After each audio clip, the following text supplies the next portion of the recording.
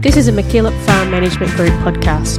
We acknowledge and respect the traditional owners of the ancestral lands, Potterwich to the north, Jawajali to the east, Bowendick to the south, and Meetung to the west of the Limestone Coast region. We acknowledge elders past and present, and we respect the deep feelings of attachment and relationship of Aboriginal peoples to country. Welcome to The Prosperous Farmer, a podcast telling the stories of farmers in the Limestone Coast and Western Victoria. I'm your host, Meg Bell, and today I'm here with Keith Farmer and newly elected MacKillop Operations Committee member James Pitchford and SARDI Senior Research Officer Megan Willis. James is an Ag Science graduate from the University of Adelaide, a former winner of the SA Junior Heifer Expo Senior Champion Herdsman, and has gained priceless experience on a 3-month study tour of North America. Megan is the Principal Investigator in the Commercialisation of Virtual Fencing for Livestock project and how virtual fencing can be implemented effectively in red meat and wool production systems, which includes field trials at the Struan Research Centre. James and Megan, welcome and thanks for coming. James, tell us a bit about how you first got into farming. We started farming 6 years ago. I'm in partnership with my parents, Wayne and Judith. They're not farmers, they're at Adelaide Uni in the Davies Research Centre there. Mum's off a farm and Dad's brothers and father were farmers. So we're keen to get in. So 6 years ago we saw an opportunity in Keith and had a crack and bought 1,300 acres there and have just bought another 400 down the road to sort of nearly make it to a full-time equivalent, I suppose, and not have to pick up too much extra work. Bought probably what was the first continuously cropped farm in Keith, and have converted it to livestock pretty well. So still do a bit of cropping, a lot of sown pastures, and a lot of lucerne as well, and try and get the most out of it we possibly can.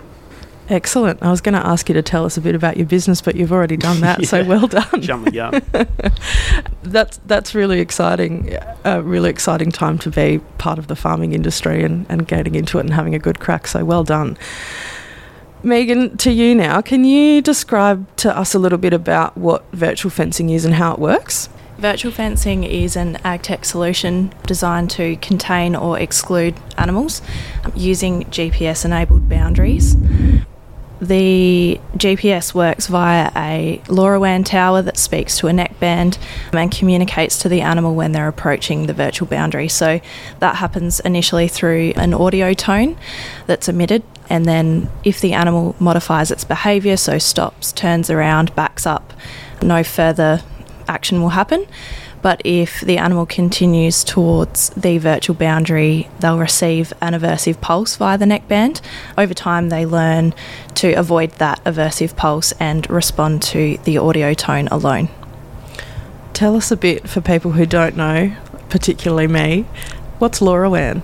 LoRaWAN is a communication method similar to 4G cellular network, works over a long range and it's a narrow bandwidth, so designed for small data to be transmitted over long ranges regularly. Okay, so perfect for this application. Yes. Excellent. As the Principal Investigator, what have you discovered about how virtual fencing can be effectively used in our livestock systems in the Limestone Coast? Particularly down in the Limestone Coast, I think the main application initially will be for rotational grazing of sheep and cattle. We're quite lucky down here, I suppose, to have farms that are quite easy to fence and split up for rotational grazing, but I think the labour costs associated with that sometimes can be significant. So that's where virtual fencing will come in as a way to reduce infrastructure costs and a way to reduce labour costs associated with rotational grazing. That's probably specifically in the lower southeast. In the upper southeast, I think being able to exclude livestock from particular areas like erodible areas like sandhills or scrub or waterways and things like that will be really valuable as well. They're probably the main draw cards for the Limestone Coast. Sounds like it could be very handy.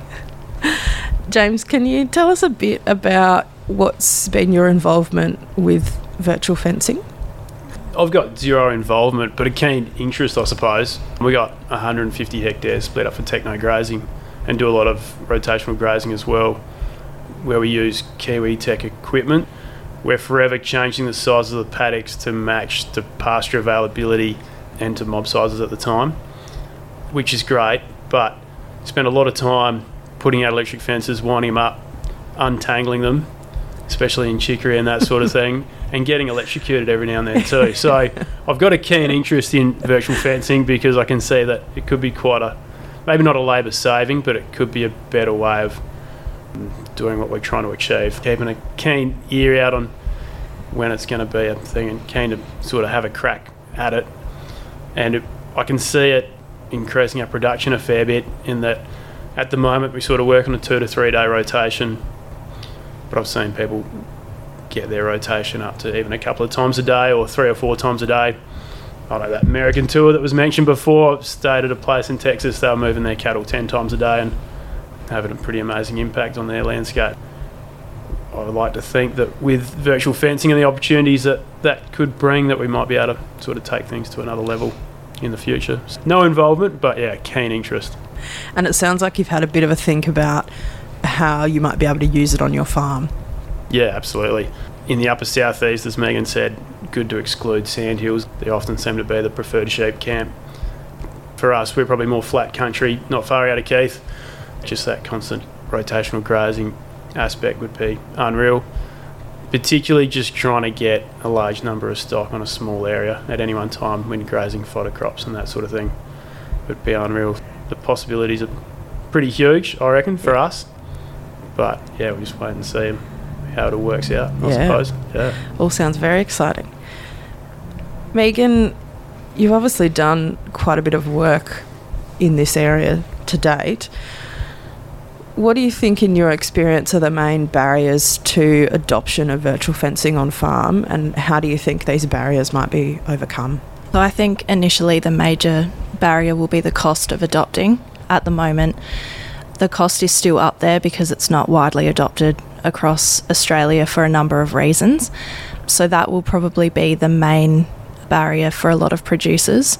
I think the second one will be just understanding of the technology, how it works, how to use it, given that it is a technology that can be used in a range of settings for a range of different reasons and in different species. So I think having that understanding of how you'd actually implement in your own production system, like James has, is probably the main driver for people, I would imagine. And I also think, just given that it is a new technology, not having that level of extension and support around the technology yet. Tank monitors and things are widely used and we know a lot about how to use them, but yeah, actually having an understanding and having some extension out there for producers of how to use the technology and what the benefits are would be a huge one. And is that something that you've been able to tackle in the research that you've been doing? You've been working out how best it might be used on farm? Our project, which we'll talk about a bit later, looks at not only the wellbeing impacts of the technology and looking into all of that, but also the commercial applications, how to use it in different settings, and also then developing some extension materials around that as well. So when those trials do eventually happen, they'll form the basis of return on investment reports and case studies that will become available to producers. From the research you've done so far, what do you think are the main reasons a farmer would implement virtual fencing? Like I said earlier, rotational grazing is a big one, as well as having the ability to exclude livestock from particular areas. So I think, given that it is such a diverse technology and can be used for so many different reasons, I think it's highly dependent on the type of production system you're running, where you're located, the class of animals that you're running as well. For example, for James, he might look at rotationally grazing his cows and moving them twice a day. Other people might want to exclude cattle from native vegetation for carbon farming. Someone else might just want to keep sheep off of sandhills. Like, there's just such a range of uses for a technology like this. It's highly dependent on the production system, but it's exciting at the same time, having a technology that can be used in so many different ways and solve problems for so many different enterprises. Yeah, for sure. I think it's really exciting.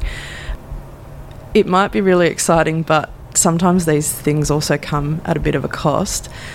Do you have any idea at the moment what the cost to implement virtual fencing on farm would be to farmers? There's only currently a couple of technologies that are available in Australia. These work the same way, but their business models and costs are slightly different. So as I mentioned before you do anything, you need the appropriate communications on farm, so your LoRaWAN towers. These are anywhere between $5,000 and $10,000 each installed, and depending on your property, you might need 2 or 3 of those, depending on your topography and the area you're looking to cover. In terms of actually purchasing the neck bands, there's a couple of different ways you can do that. So you can purchase outright, they're about $350 each at the moment, or you can go on a year-by-year lease basis, which is about $50 per collar per year at the moment. And then obviously there are some ongoing fees in using the online platform and technical support and things like that. From what you've said so far, it sounds like virtual fencing is commercially available at the moment in South Australia, or is that not the case? The technology is not currently available to South Australian producers. It is available in Western Australia, Queensland and Tasmania. However, the Animal Welfare Act in South Australia prohibits its use. This is because it's bundled in with the same legislation that prohibits the use of dog training collars and similar devices. This project is working towards an effective regulatory change, which has been proposed by the regulatory body to allow virtual fencing for South Australian livestock producers. Can you tell us a little bit more about how the collars and the other equipment actually works, and are there other varieties and other different kinds of ways to conduct virtual fencing, or do you have to have the collar? The basis of virtual fencing is it was developed around associative learning in animals, which basically means the animals learn that there's a cue that then results in an aversive event if they don't modify their behaviour.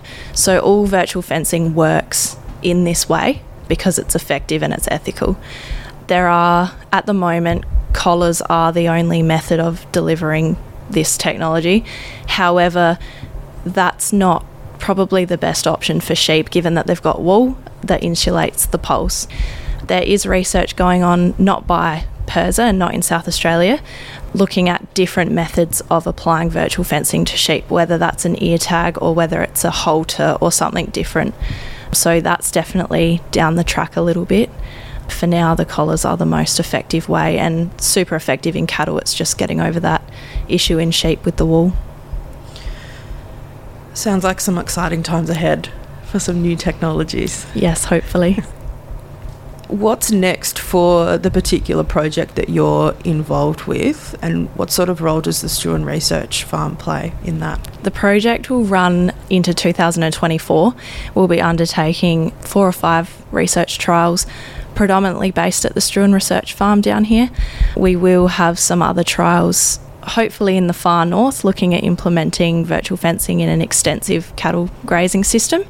Predominantly at the Struan Research Centre, we'll be running rotational grazing in cattle, looking at the implications of virtual fencing on that. We'll also be looking at establishing the technology further in sheep. So we'll run a pilot study looking at how effectively the technology does contain larger, more commercially applicable mobs of sheep, and then we'll move into looking at how many devices, the proportion of devices in a mob you need to fit to sheep to still have the same effect. So looking at reducing that initial cost of adoption for producers. So that's our focus of work at the moment. As part of that, we'll be doing some pretty nifty animal wellbeing measures, which is pretty exciting, partnering with Professor Mark Hutchinson from the Adelaide Uni for that. So that will help form the scientific evidence behind how ethical virtual fencing is. And the Struan Research Centre will host most of those trials. We're pretty fortunate to have Struan in the Limestone Coast. We've got sheep and cattle, all the research facilities that we need. Going forward, this work will be a pretty exciting thing to be happening at Struan. Our research capability is still strong. I think it's great to have it happening in our own backyard. I know we're all pretty keen as local people to see Struan continue. James, you mentioned a little bit about your tour to North America before. Tell us a little bit more about that. What did you see when you were there, and particularly was there anything that you saw when you were there that you think you could be implementing on farm back here in Australia? That was a fair while ago now. That was 2016, so it's takes a bit to trigger the memory. Was there as part of the Junior Heifer Show program, so I was there doing a lot of show cattle stuff predominantly. Spent some time at J.D. Hudgens at Texas, where they had their system really wound up to the point, they're moving cattle 10 times a day, and sort of come back with a fair bit of excitement after seeing some pretty good grazing practices where I'd been working previously at Tail and Bend. So I've given that sort of thing a crack, maybe not to that extent. I've seen good results and sort of seen similar grazing systems when I was in Montana as well. So yeah, there's probably a couple of things there that had sort of confirmed that it was something worth chasing, I suppose, in regards to getting on top of weeds and sort of improving that soil function. The best bit about that one in Texas was that they had silverleaf nightshade and they just about got on top of it. And we're blessed with quite a bit of silverleaf nightshade where we are in Keith. So at the time it was like, yeah, this could be the way to do it instead of spraying. Awesome. That's not the case, but it's definitely something that helps. So yeah. Excellent. What's next for you on farm, both in a virtual fencing capacity but also just in general? What have you got planned for the next 5 years? Yeah, so the virtual fencing team might be a fair way off. In the next 5 years, we're just trying to get on top of our acidic sands. We want to have a crack at growing dryland lucerne seed. And yeah, I suppose we've spent 6 years learning how to farm and still got a lot to learn. Probably got 6 years down the track and realised we know peanuts, and before that it wasn't much better. So pretty exciting really to see where we refine it. We've probably got to a point now where we're 70% merino ewes and 30% trade cattle. Probably got that flexibility balance about right. So yeah, just trying to make sure we can get the most out of the country we've got, whatever that looks like. And it might be, I don't know, a bit more soil amelioration work or what have you. We're just trying to sort of knock on as many doors as possible and see where that takes us. Yeah, for sure. You've got some pretty good support networks with your parents at Adelaide Uni, so I reckon it's only onward and upward from here. Yeah. No, very lucky. Yeah. Excellent. Well, thank you, James and Megan, so much for joining us today and sharing your stories with us. It was great to have you here. This podcast episode was brought to you by the Commercialisation of Virtual Fencing for Livestock project, which is funded by the South Australian Government through the Research, Commercialisation and Startup Fund. The project is led by SARDI and the University of Adelaide. Thanks for listening to The Prosperous Farmer, a MacKillop Farm Management Group production. You can rate, review and subscribe wherever you get your podcasts. Follow us on Facebook and Twitter at MacKillop Group, or check out our website at mackillopgroup.com.au. Thanks for listening and see you next time.